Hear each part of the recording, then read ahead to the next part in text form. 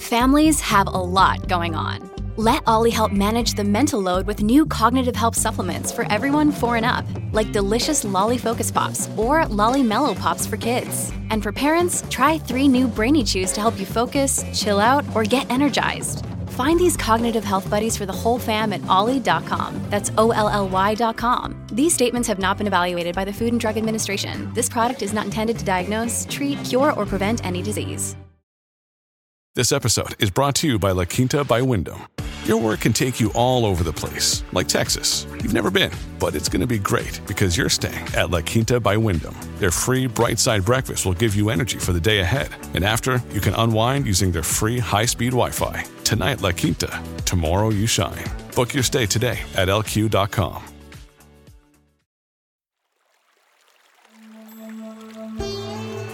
Hi, everyone. I'm Deb Flashenberg. Welcome to Yoga, Birth, Babies, a podcast produced by Prenatal Yoga Center.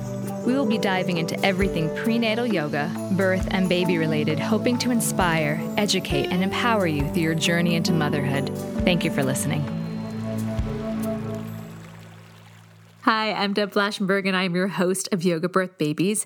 And today we're going to talk about, does a cesarean birth save your vagina? And other myths that are busted about your pelvic floor. I'm so happy that the pelvic floor is finally getting its moment in the light, that people are talking all about the pelvic floor. But some of the ideas, some of the things that we're doing to one's vagina may not be the best choice. So to dive deeper into this conversation, I have Janelle Howell. Let me tell you a little bit about Janelle. Janelle Howell is a doctor of physical therapy who gained her board-certified specialist training from Loyola University. She currently practices as a pelvic floor physical therapist at Northwestern Hospital in Chicago, Illinois, treating conditions commonly overlooked like urinary incontinence, painful sex, and constipation. On Instagram and TikTok, she is known as the Vagina Rehab Doctor, where she is seeking to teach you everything about your vagina that your mama didn't. Her goal is to build a radical culture of vaginal health through quality education. And she absolutely helps us have that idea about quality education and vaginal health in our conversation. I am so excited for you to hear everything she has to say. Before we get to that, I want to remind you to head over to our website, prenatalyogacenter.com, and download our free guide, 5 simple solutions to the most common pregnancy pains. And even though it says pregnancy, it can apply to postpartum because I know the postpartum body needs some love too. So grab that. So on days that you can't make it to class, you can still take care of your body. It will also help your mind. And then also, because I love having those that listen to the podcast pop into class, I want to give a special discount to our podcast listeners. YBB10 will give you $10 off our packages, our 8-class card or a monthly unlimited. So you can grab that, get more yoga for a little less. We've also have an on-demand library that we're building. We have, I think at this point, like 6 different on-demand workshops that you can take, including some yoga classes, and we are continuously building it.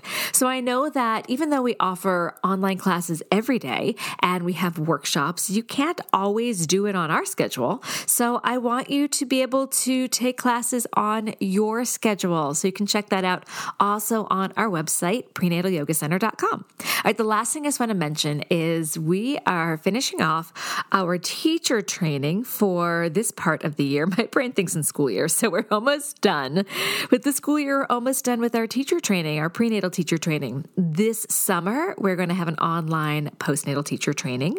But then again, we start back up with some in-person and some online teacher training September 2022. So if you want to take a very deep dive into a very thorough teacher training for learning how to teach prenatal and postnatal yoga, also check that out on our website, prenatalyogacenter.com. And then the last thing I just want to say is thank you. Thank you for continuously showing up and listening to the podcast. Thank you for continuously showing up and supporting our classes. It means a lot to me, and I'm just so thrilled that you are a part of our community. Okay, we're going to take a quick break. When we come back, please listen to all the wise words from Janelle Howell. If you're struggling to lose weight, you've probably heard about weight loss medications like Wegovy or Zepbound, and you might be wondering if they're right for you. Meet PlushCare, a leading telehealth provider with doctors who are there for you day and night to partner with you in your weight loss journey. If you qualify, they can safely prescribe you medication from the comfort of your own home. To get started, visit plushcare.com/weight-loss. That's plushcare.com/weight-loss. plushcare.com/weight-loss. Hi, Janelle. How are you?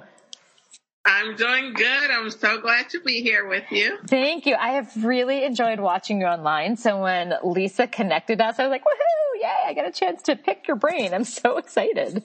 Yeah, and I'm excited to talk too because I know our interests definitely overlap when it comes to women's health and vaginal health. So I know this will be a great combo. Yeah, when I looked through many of your posts, I'm like, yes.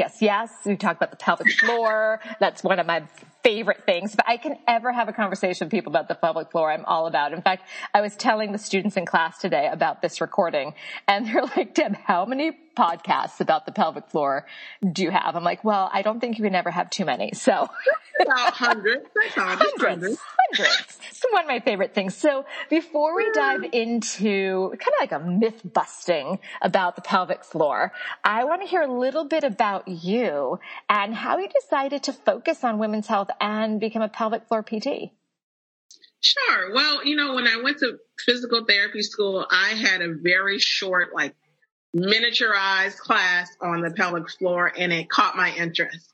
But I wasn't able to really go straight into that right out of school. So I just did the basic orthopedic physical therapy. I eventually got into traveling physical therapy, which I loved because I got to get my feet wet into a little bit of everything. And then one time I got an opportunity to do it in women's health. And that contract was amazing. I absolutely fell in love. And I kept renewing what was supposed to be only a 3-month contract. And so I ended up staying at a clinic for about a year, treating urinary incontinence, urinary frequency, all of that. So that was like the intro or me tasting what it was to treat in women's health physical therapy. And then so I went ahead and specialized and got board certified in this area of physical therapy. And here I am. I haven't looked back since. Oh, I love hearing that because clearly, something struck you. And I love that you went with what was in your heart and you just kept going in that direction. Absolutely. So let's jump into some of these misunderstandings about the pelvic floor and about birth and about cesarean birth. So one thing that caught my eye, because I love going through people's Instagrams, and I know I hate always going back to social media, but I feel like it can get a sense of who people are. There was something that you posted that immediately I'm like, I want to talk about this because I've heard people say, oh, I'm going to have a cesarean to save my vagina. And I've had students say that. And I'm like, oh, I'm going to burst your bubble a little bit. So can you start with the idea of saving your vagina by opting for a cesarean birth? Just talking about the relationship to the pelvic floor and the core and how that is affected by a cesarean birth. Absolutely. So this is a great topic, Debbie, or Deb. I am so sorry. I'm giving you a whole new nickname today. It's okay. But, the thing about C-section is some people think that if they have a C-section over a vaginal delivery, that they will be somehow shielding their vagina from any sort of pelvic floor dysfunction, maybe prolapse or maybe just widening of the vagina or just different things that can happen. And while it's true, you have a decreased chance of some of those things happening, there are so many women and so many vagina owners that still get prolapse, still get pelvic floor rupturing, still get all of these different things that typically come from a vaginal delivery, but have never given birth. So if you're pregnant for 9 months, that's 9 months of pressure and strain on that pelvic floor. And so there's no easy way to get a human out. There's no easy way. Yeah. So that's what I like people to understand. You're also cutting through the abdominal wall, which is a big part of your core. You're cutting through the organs. So there's going to be significant amount of healing that will need to take place for that region as well. And so there's no there's no shortcut to labor. There's no free ticket. Exactly. And so everyone needs to decide on what's good for them. Don't feel judged or shamed if you have to do a C-section or if you do a vaginal delivery. Do what's best for you. But I think it's deceiving for women and anyone to believe that a C-section will automatically prevent them from having some of the things or some of the dysfunctional patterns that are typically related to vaginal delivery. It can still happen regardless. Yeah, I remember. So I check in with postnatal students about, as we go through before class, what's the state of your abs, what's the state of your pelvic floor? And I've had so many be like, oh, my pelvic floor is fine. I had a cesarean. And then I'm like, well, let's still talk about that. Yeah. So I think there's a misconception that you can actually, and please correct me if I'm wrong, because I am not a PT, but because of the fascia healing, that they may actually be tend to more tightness in the pelvic floor post cesarean. What are your thoughts on that? Yeah, so there's going to be a lot of scar tissue forming in the lower abdominal wall, which is the lower belly, and the belly works so closely with your pelvic floor. So we can't even say, oh, my pelvic floor is fine because I had a C-section, because the pelvic floor is part of a system, and that system includes the abs. So the abs will affect the pelvic floor. Yes. So honestly, anyone that's had a baby, I can almost guarantee there's some level of pelvic floor dysfunction directly after. It may not be causing symptoms. It may not be significant. But like you said, there's no free ticket to labor and delivery. And so the abs, the back, the diaphragm, all of that is working with the pelvic floor. So then if you traumatize one of those areas, then it can actually impact the pelvic floor regardless of if you have symptoms or not. So I want to hear more about that. So I feel like it's often told like, oh, this is normal. You're having back pain, you're having incontinence, it's normal. What are things that people might not even realize is related? Like you just said, they may not have incontinence as a symptom that they're having pelvic floor dysfunction, but how might that show up for someone that they're not realizing it's related to birth, and what can they do about it? So, incontinence, I think that's one of the louder symptoms that people think about when we consider pelvic floor dysfunction. But that is just probably the manifestation of pelvic floor dysfunction. It's like, I'm now showing you what I'm really doing. Right. And when you start leaking, it's that story has been starting to form over time. And now there's the leakage. So the leakage doesn't just all of a sudden pop up. And so you can experience discomfort. You can experience pain with or after sex. You can experience pelvic pressure. That's another thing that's really common after delivery, is like this feeling of heaviness, this feeling of pressure. If those things continue, pain with sitting continue, these are all different things that may clue you in into some pelvic floor dysfunction. And I always say the number one thing to do is just to go see a pelvic floor physical therapist at least for an assessment. That's like saying if someone is having chest pain, what should you do? Oh, the first thing you should do is go to the hospital. Just clear it. It may not be a heart attack, but you do need to at least make sure that that is not what it is. And so I think a lot of people want to do something at home, or they want the quick way out. But everyone who delivers deserves a pelvic floor physical therapy assessment. I completely agree, and I'll try not to go too much on a tangent, but it's such a shame it's not part of our healthcare the way it is in other places. Like I know in France, it is part of their postpartum healing that's just included in their healthcare. It's just so unfortunate that it is not. But I love what you said, like the leakage is just like the final leaf dropping of the tree of like, help me. Like if we're getting, and I think it's so easy just like, oh, I had a baby. Of course my pelvic floor feels kind of heavy, or it hurts standing up. And we have all those signs that perhaps people are not seeing, or they're just dismissing. And then once they're peeing themselves, then it's like, okay, big red flags. Or even like the frequent urination.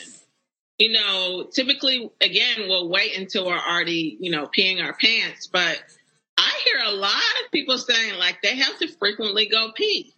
Yeah. And so sometimes it starts off with that frequency, but then eventually it turns into, well, if you don't get there within that 30 minutes or within that hour, now you're having a little bit of leakage.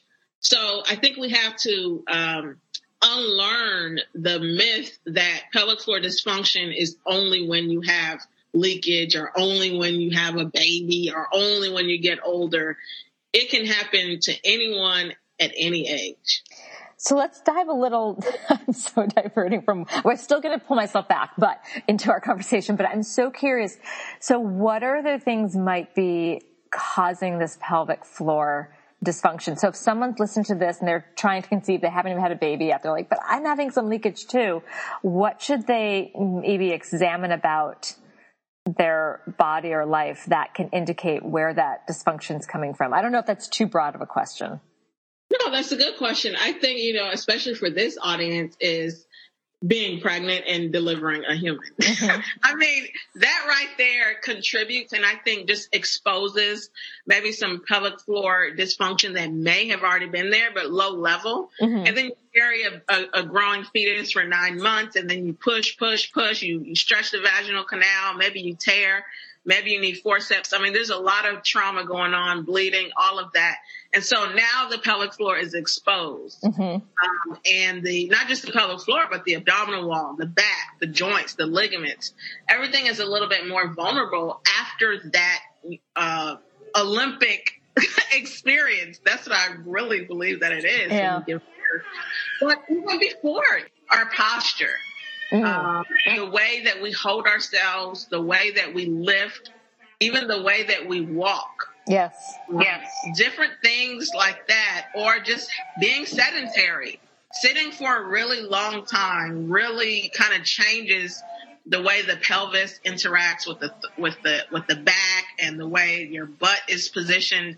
All of these many things can impact even trauma, stress. Woo, that's a huge one. We might need an episode just for that. I actually just did that. I did an episode about why can you stress out your vagina, like how stress affects your pelvic floor, and it's not good. I mean, stress in general, but yes, I'm very much on board with that. So the anxiety, the stress, we're overworked, we're typically underappreciated, we're hyperstimulated, all these technological devices. I mean, there's so much going on that the body is stressed, even if we don't even really perceive it. And so that stress gets sent to the pelvic floor many times, that tension there. And so that can be something that's kind of already there. There's constipation and lack of a nutritious diet that typically leads to lots of straining. So pelvic floor was likely already weak from all the pushing when you poop. Mm-hmm. If we're not getting enough of the nutrients and water or drinking enough water, and then we go out and have a baby, that pelvic floor is like, whoa, buddy. And now we're starting to see the signs or the symptoms of pelvic floor dysfunction. So I love what you're saying. Yeah. So there's so much that we can do before we get to that tipping point. Oh, absolutely. And I think one of my passions is just creating more awareness to what it means to try to conceive. The TTC, I'm trying to get pregnant, trying to conceive. As soon as you know that you want to be a parent, I think that should be the point where you're like, let me start preparing my body now. Yes. Let me start. I mean, I am going to form a human within my pelvis. My uterus is going to stretch so much more than it typically is. I mean, so much is going to happen.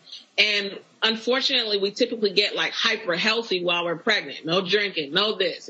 All of a sudden, we're really into our health. But I think it would empower us a bit more to start even before we get pregnant. Because the pregnancy itself is also a big stressor on the body, while labor and delivery gets most of the attention. Pregnancy itself changes the body, and not all bad. It's a change. It's a growth that's taking place. Yeah. I mean, cause I remember when we were starting to plan, I was being crazy healthy. I was like, all right, I started my prenatal vitamins. I think I was taking fish oil. I was reading this book, like Taking Charge of Your Fertility. But I will admit that, did I consider my pelvic floor? Well, for the second one, absolutely, because the first one was such a train wreck. But for the first child, no, I didn't. And I definitely think everything was so tight, which led to a more challenging labor. So I'm really appreciative that you're highlighting that should be part of the prep, really being mindful of your body and if you can, seeing a pelvic floor PT and getting things balanced so that baby can be, so it's not as much of an arduous birth, which also then, as we talked about, can be traumatic to the body. All right. I want to switch gears. Oh, sorry. Yeah. Yes. Is it okay if I say one more thing about Please that? do. Yes. I would go as far as to say, even before someone starts trying to get pregnant, they should go get a pelvic floor or a pelvic assessment, because it's not just the pelvic floor. Right. It's the pelvis, it's the abdominals, it's the spine. They should get an assessment because research has actually shown us that those of us who have the cervical insufficiency, that's been associated with pelvic floor weakness, pelvic floor dysfunction. So those preterm births, I mean, it's unfortunate that many of us may lose the baby before or, deliver before it's time. And while that's not the only cause, I don't want that to get out. That's not the only cause. And sometimes there are unknown causes of preterm birth, miscarriage, all of that. But pelvic floor dysfunction is actually associated with things like cervical insufficiency. So I say, even before you get pregnant, go get a pelvic floor physical therapy assessment and see what's going on with your body. Oh, yay. I hadn't thought of that. I hadn't known that. I love learning something new. So thank you. All right. We're going to take a quick break and we come back. I want to shift to another myth and I call it the big 6-week lie. Okay. We'll take a quick break. I'll be right back.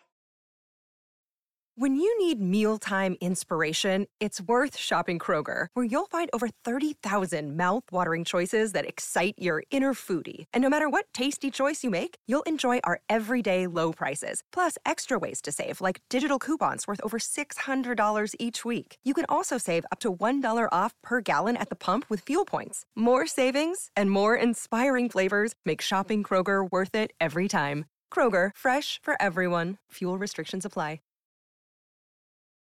So we are back. Oh, this one's another one that irks me, that someone comes out from their 6-week checkup and they're like, okay, we're good to go. And it's as if like we just turned a switch on. Or like, great, yesterday you weren't good and today you're good. Like there is still a lot that happens after that 6 weeks. Your body still went through so much. So I'd love to know your thoughts.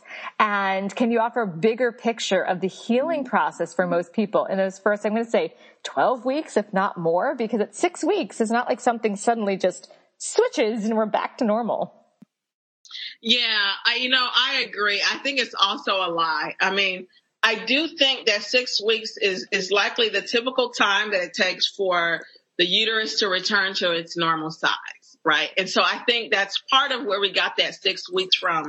But beyond that, there's so much more healing that's taking place. If we just think about the time frame of pregnancy, someone is pregnant for 9 months, for 9 months, and then they can be they can be in labor for several hours, sometimes up to a day or even more. And then we expect for them to be back to normal at 6 weeks.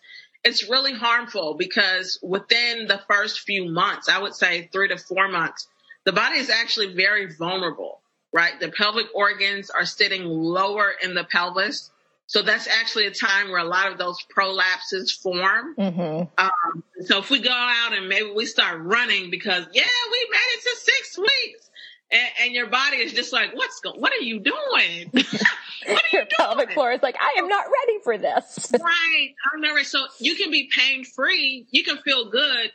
But all that high impact, a lot of that high intensity exercise, it's a lot to put the body through when just 6 weeks ago you had a very traumatic experience. So you're actually doing more for your pelvis, your core, and your pelvic floor by waiting. I mean, there's no rush. You're going to be postpartum for the rest of your life. Why is there such a rush to snap back, quote unquote, or, get your pre-pregnancy body back when you're going to be postpartum forever. And so I think it's important to give your body time to heal. That rest, it's so important as your organs, your tissues, things are still healing way beyond the 6-week mark. And I wish that could become like a new norm. Like at 6 weeks, it's still okay to rest. Yeah. And I'm the cautionary tale that I did not do a great job. It's so crazy because I've been teaching this I've been teaching pre and postnatal for over 10 years when I had my first child. And yet I was my worst student, that I knew I should rest and I just was not in a great state. And so I started exercising too early and I had pelvic organ prolapse. And then I also pushed my baby out for 5 hours. So my pelvic floor was a hot mess anyway. So then I had to work with a PT and it took me longer to recover and heal than if I had just probably waited another couple weeks. So when you jump back too soon, the average person, or at least myself, the healing process and getting back to what I really wanted to do was actually prolonged. So that's a cautionary tale for listeners. Exactly. Yeah. When your body is vulnerable, it doesn't mean you can't exercise. I'm not encouraging. Oh, no. I mean, I just did too much. Right. So you're not going to want to lay in bed all day. But maybe not the running, the heavy lifting, maybe not all of that. Just kind of low-level intensity exercise that really doesn't cause a lot of pressure or impact. It's better because you can prevent pelvic floor dysfunction just by practicing a little patience. Yes, and helping your nervous system too. Right. Oh, yes. So another part. Yeah, so I'd love to talk about, I guess this is kind of a multiple things. So like gadgets and gizmos. So one of my irritations is I feel like people are always like Kegels, engage, squeeze. There's Kegel gadgets and apps and all sorts of, I think, things that overdo. What are your thoughts on that kind of, I guess it's also like PR stuff and marketing, that people are getting these Kegel apps and Kegel gadgets and they may not need the toning. They may need the ability to relax their pelvic floor. Yeah. Ultimately everyone is just jumping on the bandwagon of Kegels will fix things or Kegels can help. And in some cases they can't. So for sure, for some people who have tried these gadgets, they've probably noticed positive changes. The harm becomes when someone has not gotten a pelvic floor muscle assessment. They have no idea what's causing their symptoms. And then they just start squeezing with these sensors, these gadgets, and that could be making their issue worse. Yeah. The other thing is that it really only engages that one part of the system. Again, the pelvic floor is a part of a system called the core. And the core is diaphragm, abs, pelvic floor, and your back muscles, right? The deep layer of the back muscles, the deep layer of the abdominals. And you just focus on that one group. It does nothing for what could be causing the pelvic floor to act out. Mm-hmm. So sometimes where the problem is doesn't necessarily mean where the problem came from. Yeah. Right. If the child is acting out, you don't just look at the child. You look at the environment of the child. You look at the parents, the home, all of these different things. And so I think the pelvic floor is the child. And we too often look only at the child instead of the environment. And so that's how these gadgets and these sensors can be harmful. But again, sometimes that could be helpful. Maybe you're that person that really does just need to activate the pelvic floor more. For you, maybe it will help. But on its own, only Kegling and only squeezing, I think that is insufficient for really training the body as a whole. Yeah, no, I appreciate that. That for some, that is the area that does need toning. But I think sometimes people start to leak and they're like, oh, I better Kegel it up. And we're like, wait, there's other things that can be there. But I love your analogy that that's the child. You need to look at everything else. I often think of the pelvic floor as the mother and that it's taking up the slack that the other muscles aren't doing. And it's like, okay, glutes. All right, posterior chain, you're not doing your job. So I guess I better do it. All right. And it makes me think of, like, as a mother, I'm like, all right, no one else is doing it, so I better go clean up the socks off the floor. Like, it's absolutely. I would totally agree with you there. And it's like that pelvic floor is not going to relieve that anxiety, that tension until it starts getting help from the hips. from the abs, from the diaphragm, even from the mind and the emotions, right? So I love that in that sense, the pelvic floor just kind of compensates and does what other areas of the body are not doing. Exactly. All right, so let's keep going into some of the other gadgets and stuff. What do you think of the Epino? Do you know that one? It stretches the pelvic floor in preparation for birth.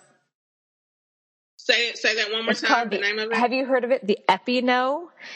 It's supposed to stretch the pelvic floor so that you don't have an episiotomy. You know what? I haven't heard of that one, but I will say there's at this point, there's so many gadgets and products out there. I'll never be able to get into every single one of them. Okay. I mean, maybe that is helpful. Again, I just think it's a hit or miss. I think the harm is when we think it's a cure-all for everyone's pelvic floor. Right. And you haven't already seen someone, so you don't know if that's what you need. Because if you're getting passively stretched by the whatever it's called, but you don't know how to actually relax your pelvic floor, that's what you really need. It is being able to open your pelvic floor voluntarily while you might be pushing, really using your breath and the position that you're in, all of that. So I don't know if I would encourage everyone to just go out and stretch their pelvic floor, because we do need to have some voluntary control of what it means to release the pelvic floor. Yeah. Yeah. That was helpful. So, that's a hard one. And maybe I need to go research that one. Yeah, maybe you find out. All right. So I have a few more vaginal health myths. So I'm going to throw some stuff at you and you can tell me what you want or don't feel like chatting about. So yoni eggs, vaginal steaming, waist trainers, essential oils. Actually, when I posted on Instagram about what I should ask you, questions I asked, someone very much said they want to talk about essential oils to change their vaginal smell. One of my least favorite yoga cues is navel to spine, how that just creates compression downwards. So feel free to take any or all of those and tell me your thoughts. Wow. Let's start with waist trainers. Okay. I absolutely hate them. Yeah. Which is different from a pregnancy support belt, different from an SI belt. Those are to provide stability for the joints, not necessarily restriction to the abdominal muscles. So there's a difference. The waist trainer is that thing that just sucks you in so you can get this hourglass figure. And so it can supposedly shrink your waist so you look smaller. That does a lot of damage, really. It's putting more pressure on your pelvic floor. It's not allowing you to breathe correctly, which is actually one of the causes of pelvic floor dysfunction is diaphragm issues. And it restricts your abdominal muscles. So then they're not going to be able to contract as well when they're sucked in like that. Yeah. So that can lead to pelvic floor dysfunction if that's worn on a regular basis. So that's number one. I don't like waist trainers at all. Essential oils, I am a fan of, but not on the vulva. I love essential oils. I have them all throughout my apartment, for diffusing them with different oils. Like I'll put some essential oil in, let's say some coconut oil, and then I'll rub that on my lower abdominal region when I'm having some level of pain. But to put it directly on the vulva is, I think, unnecessary. Because number one, those tissues are extremely sensitive. The skin is so much thinner than the rest of the skin on the body. And it can disrupt the delicate balance of bacteria down there, and it can cause burning. I mean, if it's burning, that should be a sign that you're likely irritating something. So I try to be honest and say, hey, I know it's natural, but that's a marketing term, all natural. If you use something natural for an unnatural purpose, to me, it then becomes unnatural. So I would say no to essential oils directly on the vulva. Okay. What else was the other one? Yoni eggs and vaginal steaming. Yoni eggs. Let's go to yoni eggs. Sure. So yoni eggs can be used for different things to try and get someone to quote unquote find those muscles, because many of us are disconnected. Yep. It's like, well, how do I even do a Kegel? How do I relax? where is the vagina? Like, where am I supposed to be squeezing? So in that case, a lot of people use it for that purpose. The problem that I find with them is that if you're holding that yoni egg in the vagina, now you're training your pelvic floor in a way that it's not supposed to work. We don't just hold our pelvic floor forever and keep it tight and hold it like that all day. Our muscles turn on and they release. They engage and then they let go. They're dynamic. They're moving. They don't just hold tension.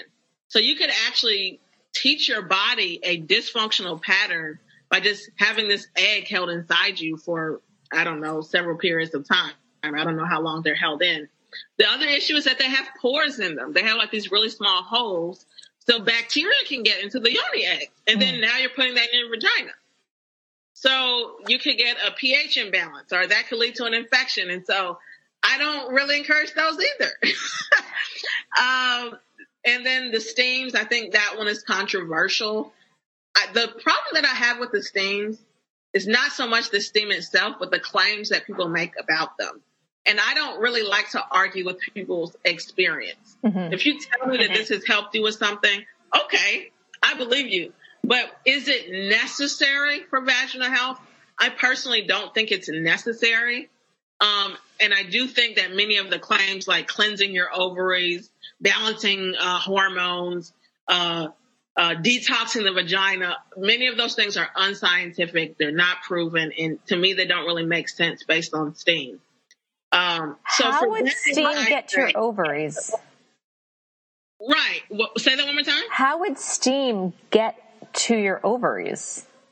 That's one of the issues I have. If you jump in a pool, water many times won't even get in the vagina. Yeah, it's not like a straw. I mean, maybe postpartum when things are a little bit more relaxed.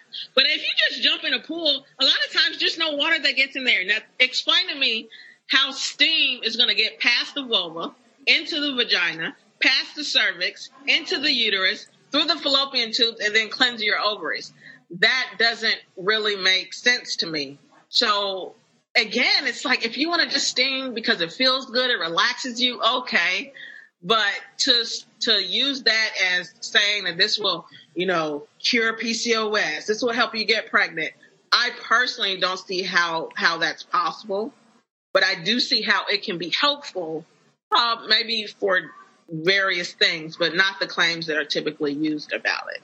Yeah, I have to admit that is something I don't have a ton of experience with or know a lot about. So I was just really curious about it. Right. It's never something I've participated in and never really researched, to be honest. So I was really curious. All right. Exactly. So I know that, and tell me if I'm wrong about this, I've looked on some of your social media and you've talked about vaginal foods. Is that correct? Can you talk more about that? Absolutely. I love talking about vagina foods because we typically don't connect nutrition to our vaginal health. But foods are here to support us. I mean, different vitamins, different nutrients, antioxidants, all of these different chemicals and things in our food, they do things when they get inside of the body. I mean, for example, B vitamins. Many of us know that it gives us energy. Protein, we know that can help with wound healing in our muscles. I mean, so if we think about the various different needs that our vagina has, lubrication, healing, postpartum, muscle control, infection prevention. There's so many different foods that can help with that. And so I like to talk about foods because everyone has to eat. Yeah. All of us. So it's like, why not go ahead and eat the foods that can get to work inside of your body, specifically for your vagina? So I wrote an e-guide called 50 Foods for Your Vagina, Top 50 Foods for Your Vagina, where I not just tell you what to eat, but why and exactly what it does for your vaginal health. So for example, blueberries. I love blueberries because they are packed with vitamin C. Mm-hmm. And we need vitamin C to make collagen. Yeah. So that's really going to help the vaginal wall. That can help things to stay strong and to stay firm and to prevent that premature aging of the vulva and the tissues down there. Also packed with a lot of antioxidants, which we need to help us prevent infections and to protect our ovaries and our reproductive system, especially if we're trying to get pregnant. So I go through in this e-guide, hey, this is a food that I highly encourage, and here's the research to back it up. Eat this as often as you can. So I love to talk about that because I feel like it's something easy that we all can do. Just, hey, go to the grocery store, get this, and try to eat it a little bit more often. All right. Well, towards the end of our conversation, I'm going to ask where people can find your work. Let's make sure that we include where they can find that, because I want to get that. I was thinking when I heard about this, I'm like, does she mean like yogurt or like, and I figured collagen, but 50 different foods. I love this for vaginal health. I mean, again, we're all eating. Many of the people listening to this have a vagina, and I'm sure we want to keep it as healthy as possible. Can you give one more example of food for the vagina? Sure. Let's talk about salmon. I'm sorry to the vegans and those who may not eat meat, but I got stuff for y'all too. Salmon is great with the omega-3s, and we actually need fat to make hormones. And so if we think about as we get older, or even after we have a baby, we need that estrogen present to help with the healing, to help with blood flow, sexual function. All of this really depends on estrogen and the other hormones as well. But omega-3 can help our body synthesize more of these hormones. And so I talk about that. You're right. High in protein. We need those protein levels, especially when we're trying to heal. You know, so if you're noticing that it seems like healing is taking too long, look at the diet. Are you getting enough of those nutrients in your diet? Another one that I love is actually tofu. So this is a plant-based form of protein. And tofu is a great source of phytoestrogens. So many times soy has been demonized, but recently it's actually been shown that people who eat soy actually have a lower risk of breast cancer. So soybeans, that's a plant. I mean, this is a plant, right, coming from nature. And so tofu is great for helping with that estrogen production as well, because it can mimic what estrogen does. So it is not the same as an estrogen in our bodies, but it can help with the things we need estrogen for, like the lubrication, maybe like dealing with menopausal changes, maybe with, helping with our menstrual cycle. So that's another food. So 50 foods that I talk about, and just the different things that it can do for us when it comes to the typical struggles that we have as women and vagina CEOs. Oh, I love that. First of all, I'm going to have salmon for dinner, and then I'm going to download that. Absolutely. Okay, we're going to take a quick break, and when we come back, if you can offer one final tip or piece of advice you'd like to offer for new or expectant parents, we'll be right back. It's time for today's Lucky Land horoscope with Victoria Cash. Life's gotten mundane, so shake up the daily routine and be adventurous with a trip to Lucky Land. You know what they say, your chance to win starts with a spin. So go to LuckyLandSlots.com to play over 100 social casino-style games for free for your chance to redeem some serious prizes. Get lucky today at LuckyLandSlots.com. Available to players in the U.S., excluding Washington and Michigan. No purchase necessary. VGW Group. Void where prohibited by law. 18+. Terms and conditions apply. Okay, we are back. So you've given so many great tips, but what is one final tip or piece of advice you want to leave our listeners with? Yes, I want to tell everyone not to undervalue your posture. Yeah. We've been told about the posture ever since we were little. Your mama probably told you to sit up tall. And, hey, mama was right. I think that many times we don't hold our bodies in a loving way. It's like we're holding our bodies almost like we just don't care. We're tired, and we're not being mindful about the way that we're positioning ourselves. And so I want to say, position your body for success. I mean, there's so many things that take so much effort, but it doesn't take much effort to scoot your butt all the way back. Make sure you're not slouching. Maybe get a little bit of support for that low back, and try not to fall. Don't let gravity pull you down. Stand up tall, like you're successful, as opposed to sitting somewhat in this failed position.